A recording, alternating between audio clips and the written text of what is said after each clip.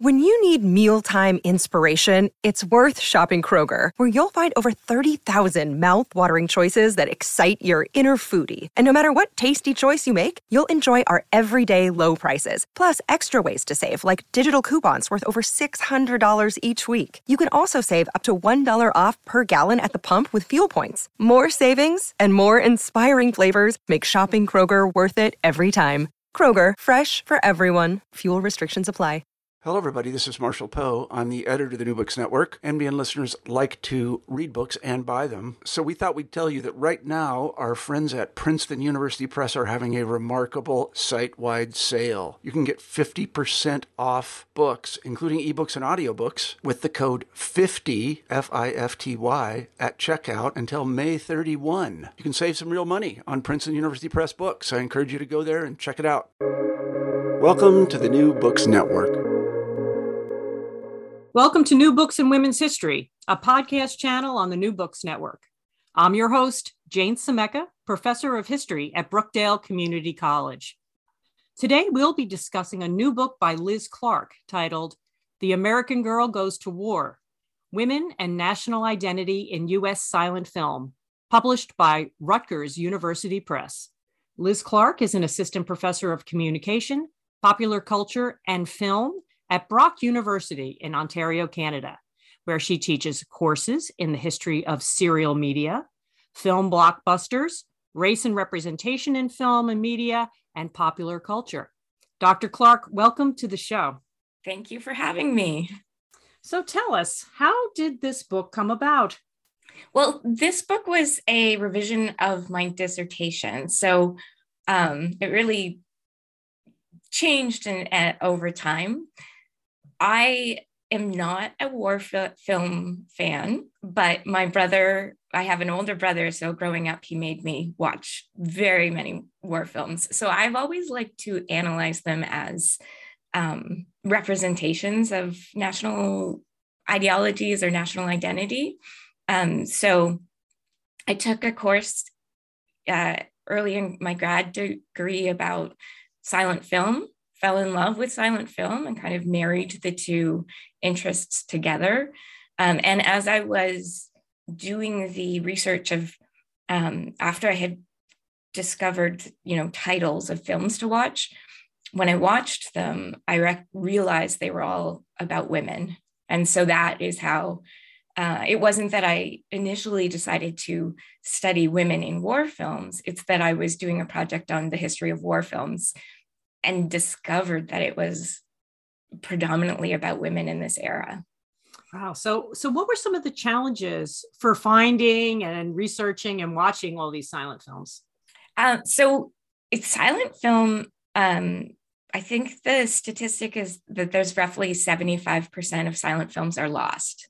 So it is not something that you, if you want to do a comprehensive study of a grouping of films from that period, you are going to be faced with challenges because you can't watch them.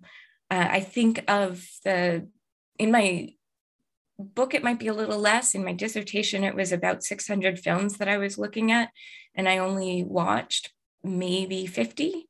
So it's, what I ended up doing was focusing a lot on the promotion of the films, the way that they were advertised in the trade press, which was magazines that were distributed to theater owners. And so I looked at that like a text that needed to be analyzed. Didn't take it at face value. Obviously, every film will be advertised as the best film ever, but there were ways that you could kind of work with the discourse that was circulating about these films, even kind of comparing the way the advertisements for different films emphasized different, different ideologies. So that became largely how I went about the research. It's really interesting to think about how early filmmakers were trying, the way they thought about their work and their business, right? And how to promote them and the things that they were assuming we're going to sell it. Yes, Right? exactly. In the ads, yeah.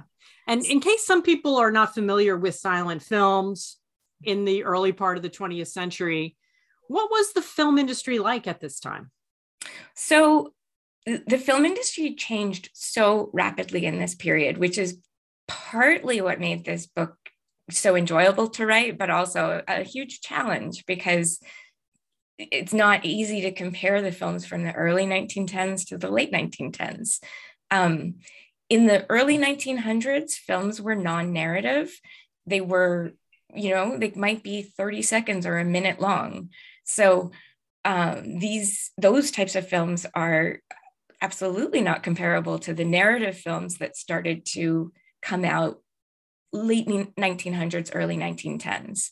So scholars of silent film will talk about this era as transitional, when it's moving from just short films that are just spectacle to films that have developed narrative and editing techniques. And at the same time, even the way that theaters ran was different, whether it was you're watching movies at an amusement park, or are you going to an actual like purpose-built theater? So that changes really rapidly over the early 1900s. And there were multiple production companies. Hollywood didn't become a thing until the 1910s. So prior to that, it was filmmaking in New York and New Jersey, or some people doing on-location stuff in Florida. So you had lots of different companies. You had, even during narrative film, they were short films. So the early 1910s, these Civil War films were maybe about 10 minutes. And you would go to the theater and watch a series of films, sometimes not even related. So it's not like somebody would go to a theater to watch war movies. They would go to the theater and see maybe 5 or 6 films, all of different subject matter. And then, which also kind of speaks to why there were so many films that I had to cover in this book, is because they were coming out weekly, and they were short, and they were formulaic and fairly repetitive. And then the rise of the feature really happens mid-1910s. Oh, good. That's really helpful for understanding, the development of filmmaking in general. It's really, and it seems like it's an important chapter in the history of film that we kind of don't think about much. No, I know. And since you're talking in this book about the war genre, can you tell us how you define war genre? Well, that's part of the intervention that I'm trying to make with film studies, is that I think war genre, we tend to think of just the combat films. And so I try to expand my net, I guess, to cover all instances of war, and broadly defined as well, because sometimes even just westward expansion was represented as war. It was war, right? And so but what happens in this era is that a lot of the films would be overlooked by war film scholars because they are either comedies or melodramas, or they're really something else at their core, because the genre hadn't been solidified yet. And so what I'm trying to do is say, if we expand what we imagine the genre to be, we see actually many more influences that led to the solidification in the 20s and 30s. All right. That leads to my next question, which is, in the introduction of the book, you write that this is a new understanding of the history of war films and the importance of women to the genre. So Can you explain, what's the reader going to expect to find out when they read your book? So again, I think that they'll find a totally different representation of war than previously understood. They will find that women's roles in war films aren't only just the home front woman waiting for their husbands and lovers and sons and brothers. You know, they're not just waiting at home for the men at war to come back. They're not just the other dominant image of women in war is like Rosie the Riveter, of like going to the factory. These films are about women actually either putting on a soldier's uniform and going to war, or you know, acting as spies in order to turn the war in favor of whatever side they're on. These women are actively involved. And so that is what I find fascinating, and what the book tries to tease out and understand. Yeah, and it's sort of unexpected, you know. Yeah. I think that, you know, we think of war in such masculine terms. Yes. And to see these films give women such an active, not passive part in it, it's a lot of fun to see. It really is. One of the readings, or the people that I studied, and now I'm going to not be able to remember the reference, but there was someone who wrote about literature about the Civil War that came out after, and then for like decades after the Civil War. And that if you look at the trends of Civil War literature, there's a pendulum of whether the literature is really about women or really about men. And so this idea that representing war has to be masculine is not fixed. And it became fixed because the film industry loves genre, like they love standardization. And so from the 20s onward, you have the idea that war is all about men, but that's not historically the case. Women were always involved. Women are always part of the nation. Yeah. And so this podcast channel looks at women's history. Yeah. How do you think your book fits in with women's history? Well, I hope that it will appeal to women's historians, American studies, just an American history, that this is very much, I mean, of course, I'm coming from film studies, and it is predominantly a film studies book, but it is connected to what was happening politically at the time. It is connected to different discourse that was circulating in American politics and American culture. And so it's very much, it's not that I'm trying to argue that women were fighting in the Civil War. Like, I mean, there are examples where that did happen, but I'm also trying to make the argument that the representation of women in these films are actually really important to how attitudes towards war and attitudes towards militarism or imperialism were shaped in the period. Yes. And when I read this book, I kept thinking about the themes from my course in women's history. Mm-hmm. And I kept thinking, how this book would be so useful in a women's history course. And you write on page 50 that women are key to guiding men toward becoming good Americans. Mm-hmm. And so this reminded me of really an important idea in my class, the idea of Republican motherhood.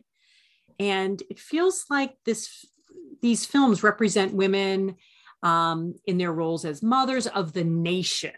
You know, and that, so what are your thoughts on the influence of women in these films in that way? Yes. And so this, again, actually is part of where a shift that happened from, I think, dissertation to the book is. In the dissertation, I was very positive about these women, in the sense like it seemed to me like this progressive, unexpected form of heroism, or that we have these like action heroes in the 1910s. But I recognize that these women are being used to further like dominant discourse or dominant ideologies, again, white supremacy, imperialism or militarism. So the idea of the Republican motherhood and guiding or being the moral center of the nation, in this case, is being used to justify expansion or justify American exceptionalism. And so in many ways, it's kind of yes, these are independent or active and exciting women, but they're also being used to really solidify one particular type of American identity that is not indicative of the whole. And so I think that it's exciting but problematic at the same time. Yeah, it's taking that idea, it's really expanding it and almost distorting it. Yeah. To support a different agenda. Yes, yeah. But they picked something that people were kind of already comfortable with and understood, this idea of women as the guardians of the families, yes, morals, and the, to their influence in the household, and yes, just taking that like to another level.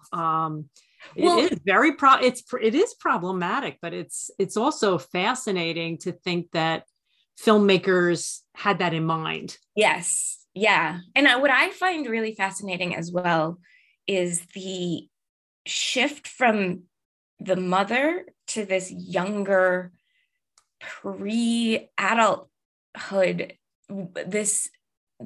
There was a lot has been written in, especially at this time, that silent film was very much about these sort of post-adolescent but pre-adulthood women, that they had more leeway. It's this liminal space where you can get away with more before you have to marry and be a mother, and that the changes to femininity weren't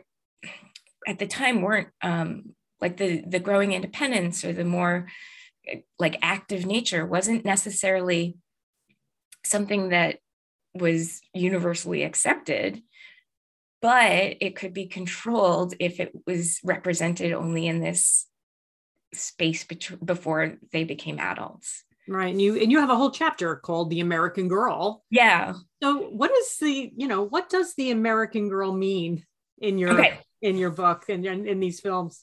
So this is another thing that I think, I guess I'm very surprised that that it hasn't been written about more. The New Woman was a concept that was circulating in the era about changes to femininity, from the like cult of true womanhood in the Victorian era to this idea that women were more independent. They were going out on their own. They were living in urban spaces. They were moving throughout the public sphere in different ways. Some had jobs, and they were just gaining independence in ways that any change that happens to a kind of dominant ideology is met with anxiety or met with criticism. And so what happened with the New Woman is it quickly became a term of derision. Like it was something that in the popular press or in newspapers was used as an insult. And the American Girl was always a celebratory term. It was celebratory until about 20 years in, and then it became something like American Girls had gone too far. But during this period, the American Girl she's athletic. She's got vitality. She has it because there's something about America. There's something about the again, it ties into westward expansion, and it ties into the actual space of America, where if Europe, the thing that America left, is bad and old and traditional, America is vibrant and youthful and growing, and the American Girl represents all of that. And so she becomes a way to channel the changes that are the same thing that's happening in New Womanhood or the New Woman, but it's contained and controlled in a way that is representing or reinforcing American ideologies. Yeah, I was thinking of like women like Annie Oakley, even. Yes, yeah. And in the 20s, women like Gertrude Ederle, who swims the English Channel.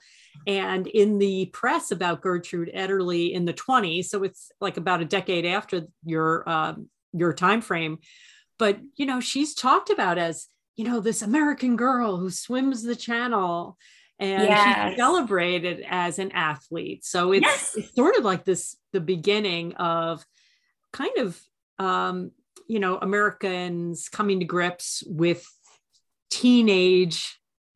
This idea of a teenager as being kind of a distinct part of your life. You're a child and then you're a woman, but there's this middle adolescence that's also really important. Yeah. So it's really, it's very, I think you're right. It is kind of an underappreciated, understudied. Yeah. And I mean, if you watch these movies, the actresses who played them are definitely not adolescents, but in the same way that I'm sure now we have examples of 30-year-olds playing teenagers in movies. But yeah, it's very much about conceptualizing this time period and allowing the activity to happen there, allowing the transgressions to happen there, so that they get out of, like, they are out of their system by the time that they become wives and mothers.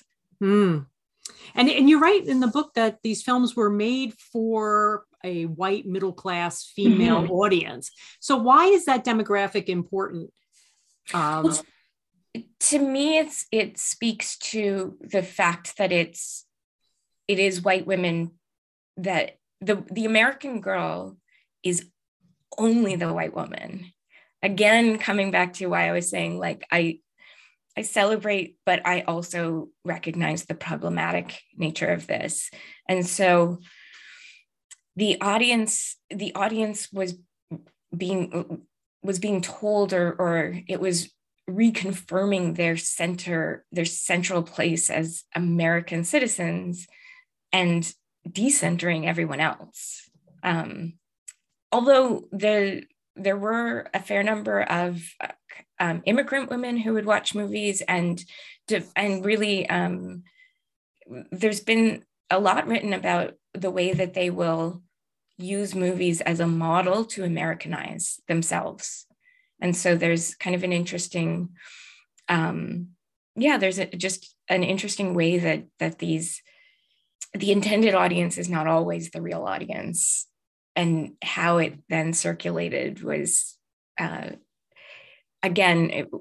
back to your question earlier about how hard is it to study this, because I could only study because I predominantly had the trade press, I don't have a good sense of how they were received by the general public. How were people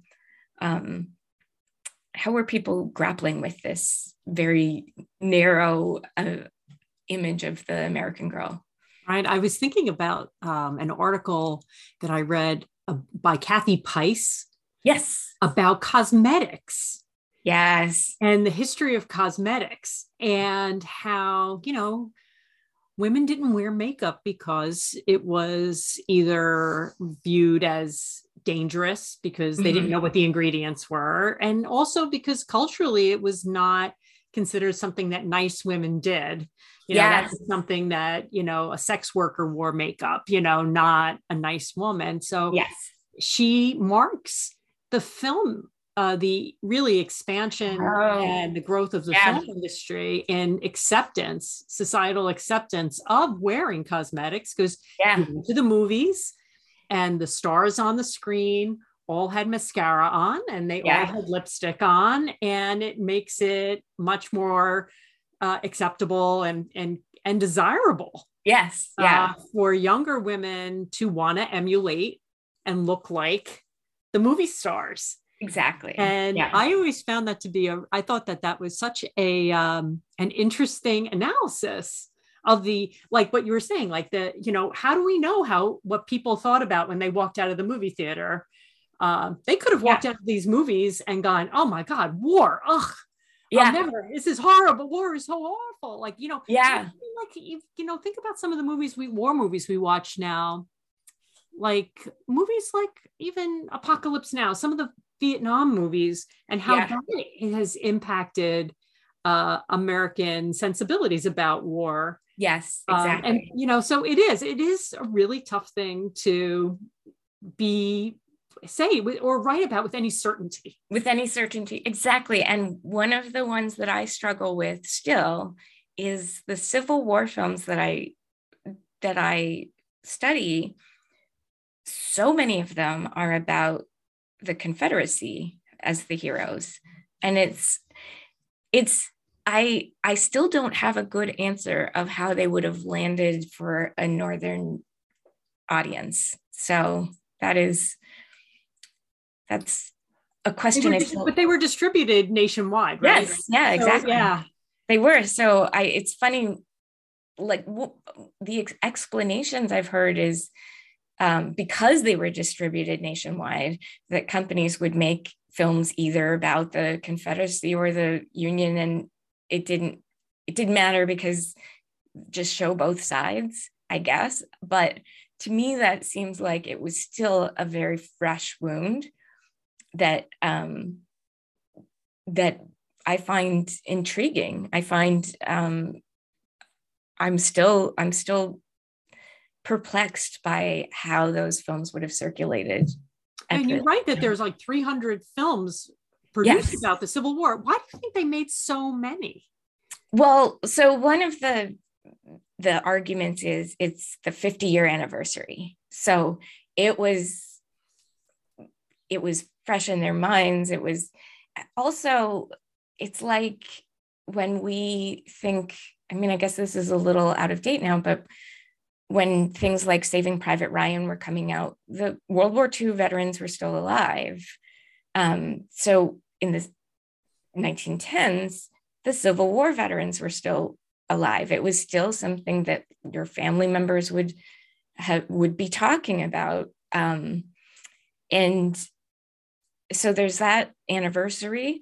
I also would connect it to, there's been a lot written, especially lately, because now people are tearing down the monuments, but the monuments, the Civil War monuments that are still, everywhere in the not everywhere in the United States, but there's Civil War monuments that are still up that don't date back to the Civil War. They date back to the 1900s, when memorializing it and changing its meaning was really essential to kind of the race politics in the period, and supporting segregation. And that there's actually, again, this is another way where I find the films fairly problematic, because they are part of that same rewriting of the Civil War in order to erase race from the equation, but in the same way as then to support white supremacy. Right. It's also, just practically speaking, it's because they were short films. So 300 films is not 300 feature-length films. They were coming out weekly, and there were so many companies making them. So it's, Yeah. So how were women characters depicted in these Civil War films? So there are, my two favorites are the cross-dressing soldier, where somehow she would come across a soldier's uniform. There's one example, one film is her brother runs away from the war, which conveniently, all of these movies, the battle is taking place like a block away from home because it's it's the Civil War, so it's happening in your own country. So the brother runs away from the battle because he didn't want to die, and she realizes that he's bringing shame upon the family. So she puts on his uniform and goes to battle for him, but then she dies and he has to stay locked at home for the rest of his life so that no one will know that she did it for him. So there's those kinds of like melodramatic types of films. There's also girl spy films where, again, because the Civil War is happening in everyone's backyard, a woman will be at home and will have to somehow gets involved in the war, has to deliver a message. And because she's a woman, she can get easily across enemy lines because no one would suspect that she's doing something for the war. So there's a lot of that really kind of, there's a variety of ways that these girl spies function, either really emphasizing their femininity, having the, hoop skirts and everything so that they seem innocent. But then there's also like active athletic women who will be wearing, pants and running and like diving across rivers to get through to the camp that they need to send the message to. So there's a wide variety there. Yeah. So could you talk a little bit about the film, The Spartan Mother? Yeah.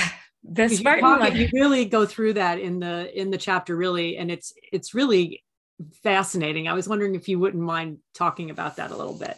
So The Spartan Mother is another one of those cowardly soldier stories where her son comes back because he doesn't want to die.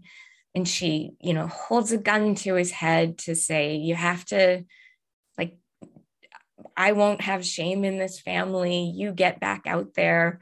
And again, I think that this is an extreme example of a woman who would sacrifice her son for the honor of her family and for the country, or her country, because her country means more to her than her family, which I mean, obviously I struggled to identify with the Spartan mother, but it is very much about like emphasizing this war as like the reference to Spartan, in the Spartan culture, that there's war and honor above all else, and that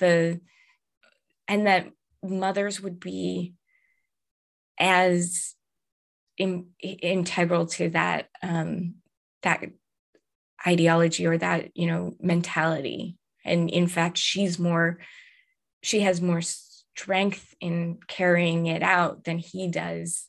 And for her to sacrifice her son for the honor of her country it's an extreme example of, I think, what you had been mentioning earlier of the mothers as the guides to the nation.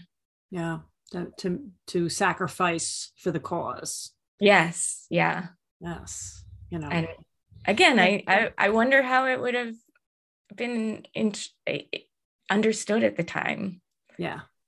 And we still use that language, right? The ultimate sacrifice. Yes. Exactly. In the way we talk about war, and we talk about that, So I want to read a quote from your book. Mm-hmm. Quote, "Civil War films thus map the domesticity of the home onto the homeland.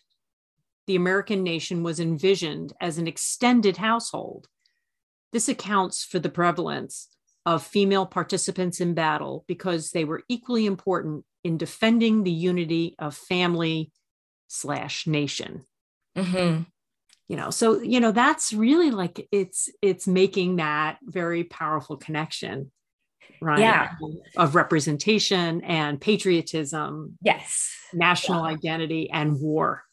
exactly. Yeah. And at the time, these films are largely categorized as melodramas, and there's a connection between melodrama and the home and domesticity, and there were so many intersecting factors. At the same time, these Civil War films were being created when American foreign policy was not about global. Foreign policy was essentially an isolationist, stay-at-home sort of, that was the popular discourse. And so what then the representation of militarism turns to is defending the borders. That even as we transition towards World War I was not packaged, but the threat of World War I was always about, what if someone wins and invades us? And so this idea of the homeland needs to be defended was something that was continually rehearsed in popular culture, and it worked to, it's the female character then becomes central to that story because she's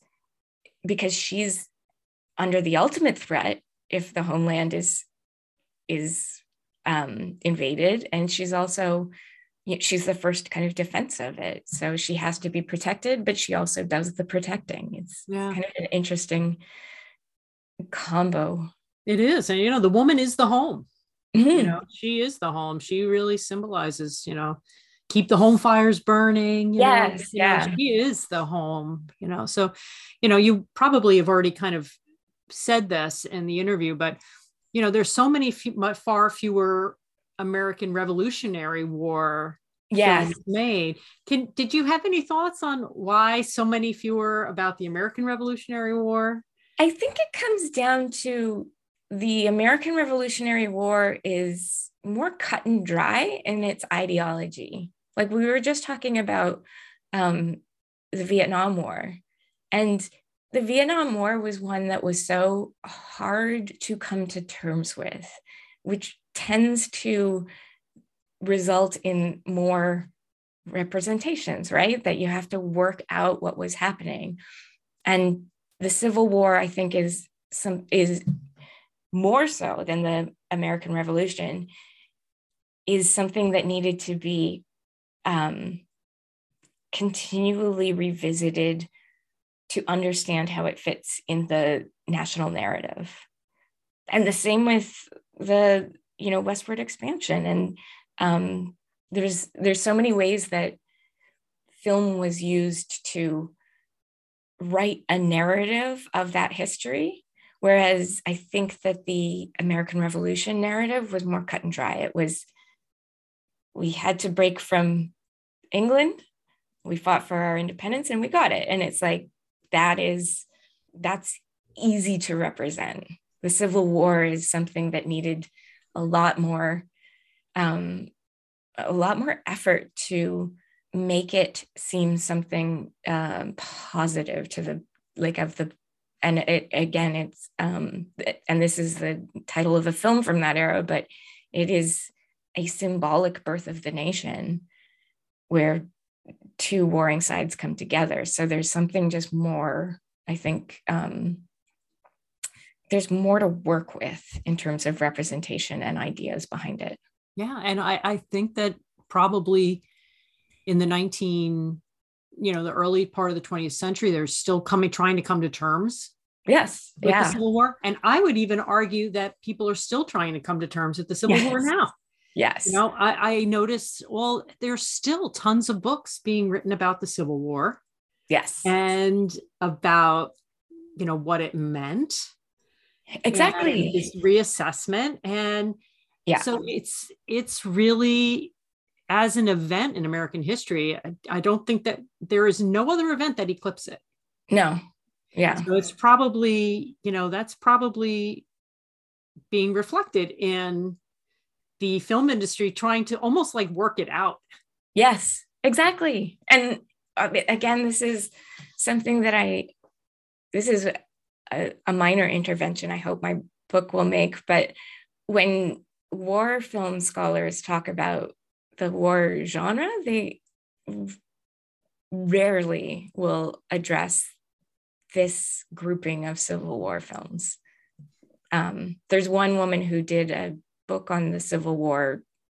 I think her name is Jenny Barrett, and she does a really good job of covering the silent Civil War films, but for the most part, it's reference Birth of a Nation and then jump into World War I and World War II films.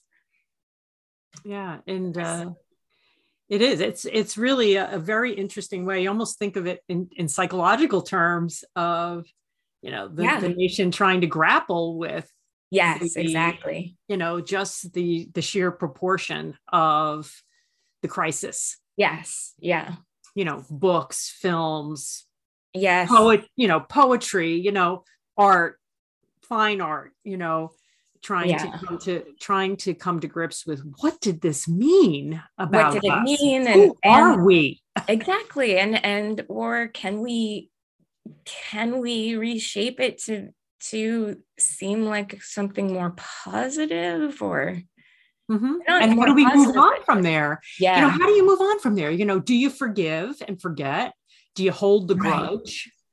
Well, and that's the other thing I suppose I've been emphasizing too much in this interview, the fact that these women were like active participants, but they also had then a love interest, for the most part, someone on the other side, right? So it was also about that healing, that representational healing, I suppose, that comes from the love uniting the two sides. Yeah, absolutely. Right. So that, if you can forgive your lover who's on the other side of the conflict and, tearing, the symbolic union of the couple and the symbolic, to represent the union of the North and the South. Yeah. So I think that, I think I totally agree. I think that that's probably all those factors make it really dominate the number of films. We also have in your book discussion of spreading ideas about American imperialism and dealing with the wars against Mexico at this time as well. Yes. Yeah. So how do silent films explore these conflicts also? Well, so those ones are interesting because there had been such a strong history of that, of wars with Mexico represented in dime novels as well. So part of what my interest has always been is the sort of cross-media representation of war. And so we have that. We also have, there was a scholar, I think Amy Kaplan, who talks about the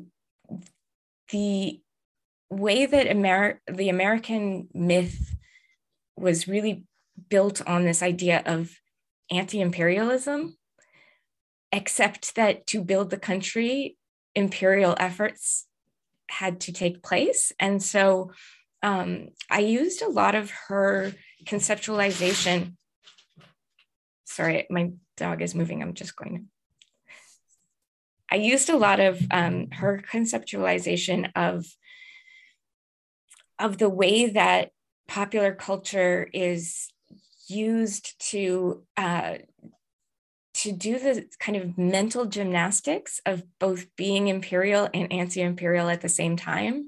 And for me, the wars with Mexico, the like representation of that is something is really similar to what she's talking about. And so there's this, again, it's a representation, and I'll come back to that idea of like the representation of the domestic space, where if you can represent all of this as home, as opposed to it's something that needs to be taken over, then it ends up being fighting for your space rather than taking over someone else's space. And so for me, this like the centrality of women in these films really helped kind of define that, like those borderland films as well. Right. That this is about, these films are about representing what counts as home, what counts as other, and, you know, who counts as American. And yeah, there's these kind of, the war with Mexico, though, ends up being a really strange one representationally as well, because it's often also Mexican women meeting with American men. And so there's I think, again, like we were saying with the Civil War, I think there was something that needed to be worked out, that was being kind of revisited in these films, that is never totally solved. But because it ends up being, again, about like this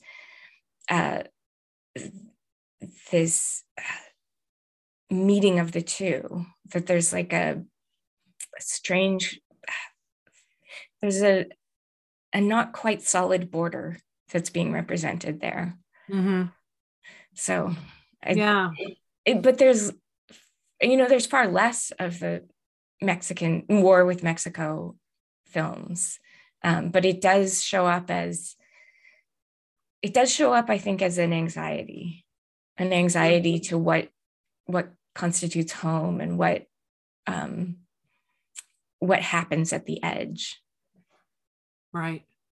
And the issues of race, right? Yes, exactly. Yeah.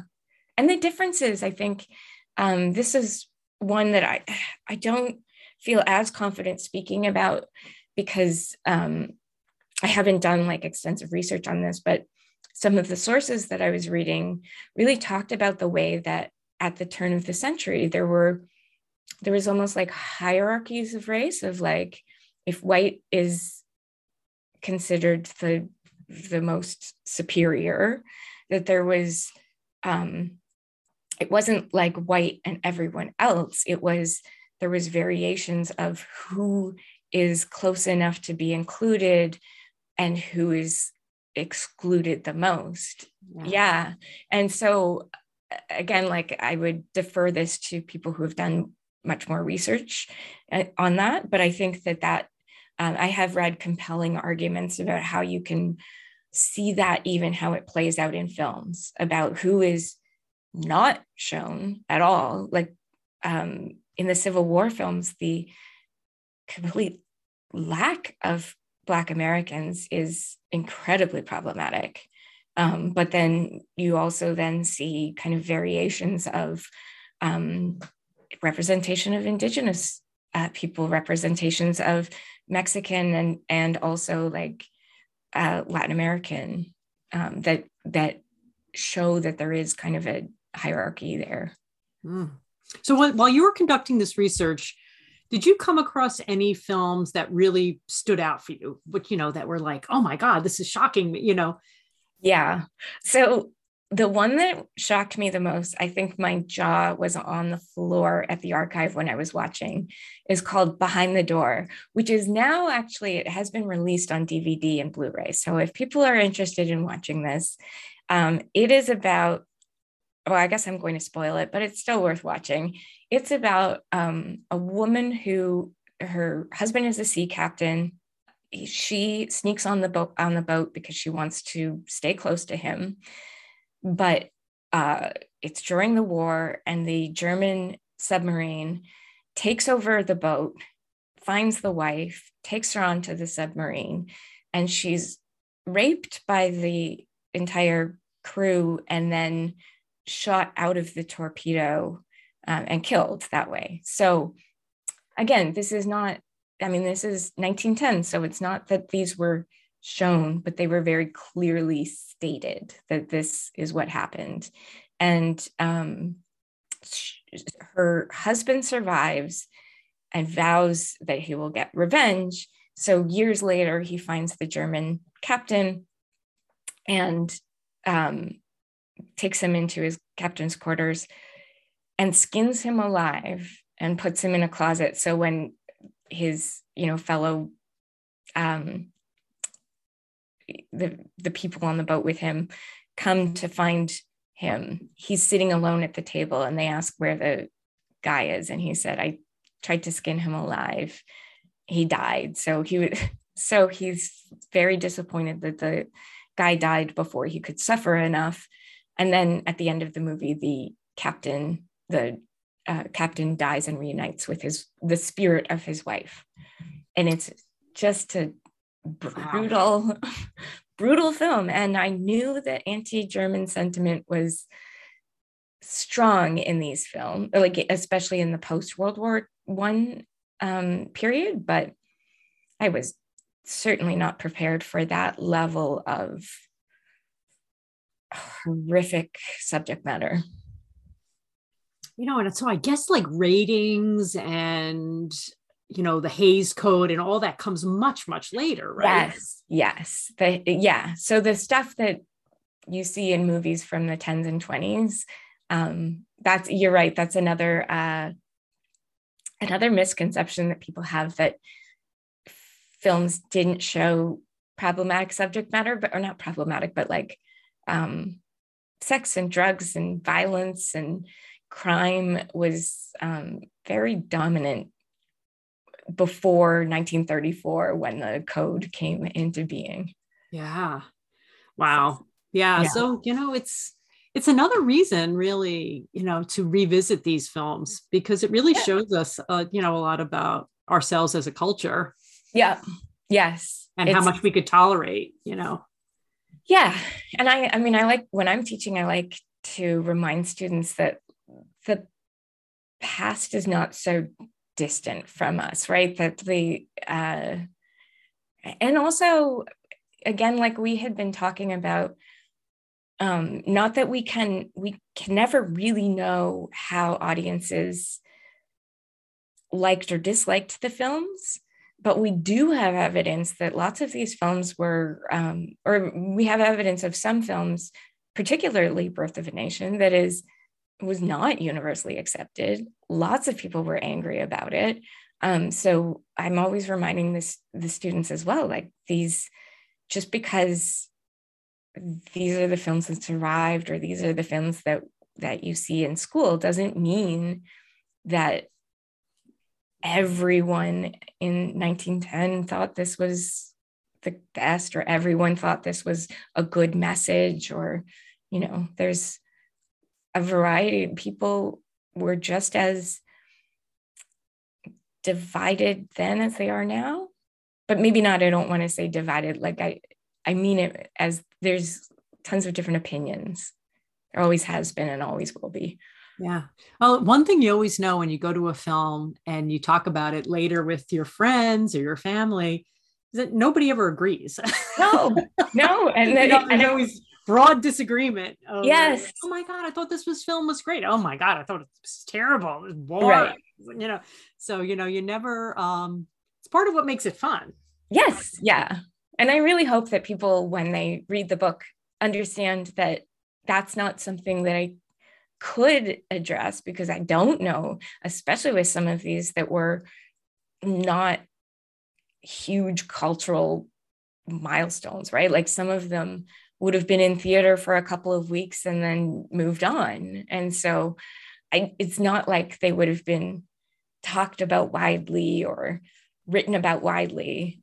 So I don't know how people reacted, but presumably there was as much debate then as there is now. Yeah. And, they didn't have the opportunity for reruns or streaming over and over again. Like we can rewatch things.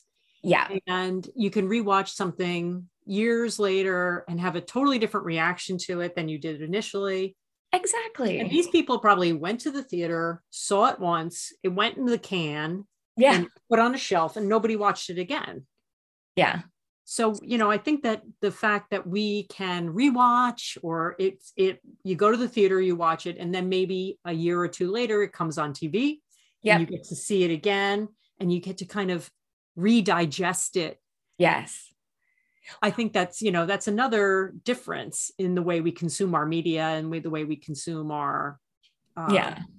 Well, not fun fact, but this is also why film history was so slow to kind of tell the story of the silent era, because they couldn't rewatch.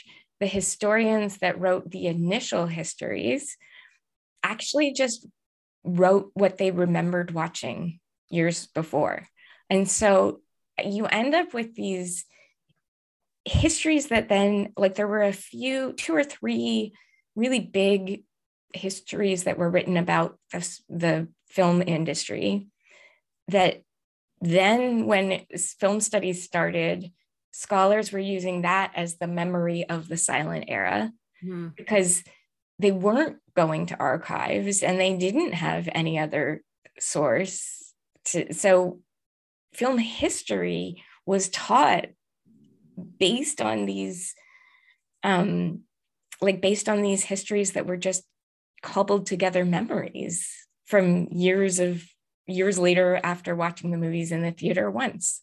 And so then it took until I think about the 80s when film historians really started to go back into the archives and started to see, oh, wait, there were other things happening. And this story that we have of the film industry is not the right one.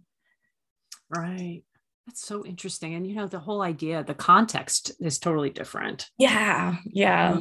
Right. Wow. And, I was really compelled by the other section in the book about peace and preparedness. Can you talk a little bit about that section of the book and how women were depicted in these films that talk about peace and preparedness? So I'm going to take a momentary aside to just talk about the way that every time I said to somebody that I was writing a book about war films of the 1910s, the assumption was always, oh, okay, so you're talking about World War I films, which when you and I were just talking so much about the Civil War films, that's where I really hope people start to kind of recognize that the Civil War is so dominant in this period. But then also, because the book I think is 1908 to 1919, the actual war, World War I, is only happening for a couple of years during that, especially when you factor in that the United States only entered the war in 1917. So most of what I'm looking at is not wartime film. And that preparedness section was probably one of my most favorite parts to write. And it started because I was really interested in the serials. So serials were another really popular mode of filmmaking at the time, where people would come and watch week by week by week. And the film would be also, the narrative would be written in the Sunday newspaper. So you could read an installment every week and go see the movie. And there were a handful of preparedness serials. And then I found more and more about preparedness film and preparedness serial, which is why it became essentially 2 chapters. But the preparedness films largely had either a woman who was an advocate of peace, an advocate of peace at any cost, or an advocate of war. And it really reflected, at the time, there were kind of 2 camps of filmmakers and 2 camps of politicians. Some that were really in favor of preparing for war, and some that were really in favor of staying out of war. That the war in Europe was in Europe. It's not our problem. It's over there. And that's not our concern. And so depending on the filmmaker and their attitude to it, the women who would be advocates of peace were either depicted as foolish or as right. And so you have, again, this is because at the time it was popularly known that there was lots of women in peace organizations. And so this knowledge of the actual women in peace organizations makes its way into these preparedness films, and they're either ridiculed or held up as the, completely correct in their love of peace. Yeah. So with the ones, again, it's kind of actually, maybe I shouldn't have been so shocked. It's very much like Behind the Door, where the foolish versions of the peace at any cost women end up, now I'm forgetting that, I think there's one that has to kill herself because she's about to be taken over by foreign invaders. There's a lot of, there is a lot of brutality that's shown, like what will happen if we don't have a military, what will happen to our women. And, it's obviously the woman who was trying to oppose the military that has the first kind of calamities against her. Yeah, I found that really fascinating because, for, a long period before World War I, the peace movement was very, very active. It was kind of an overlapping movement with the club movement, with the suffrage movement. They were all a lot of the overlapping membership. Yes, in these organizations, and famous women like Jane Addams were leaders, and they had a tremendous amount of traction.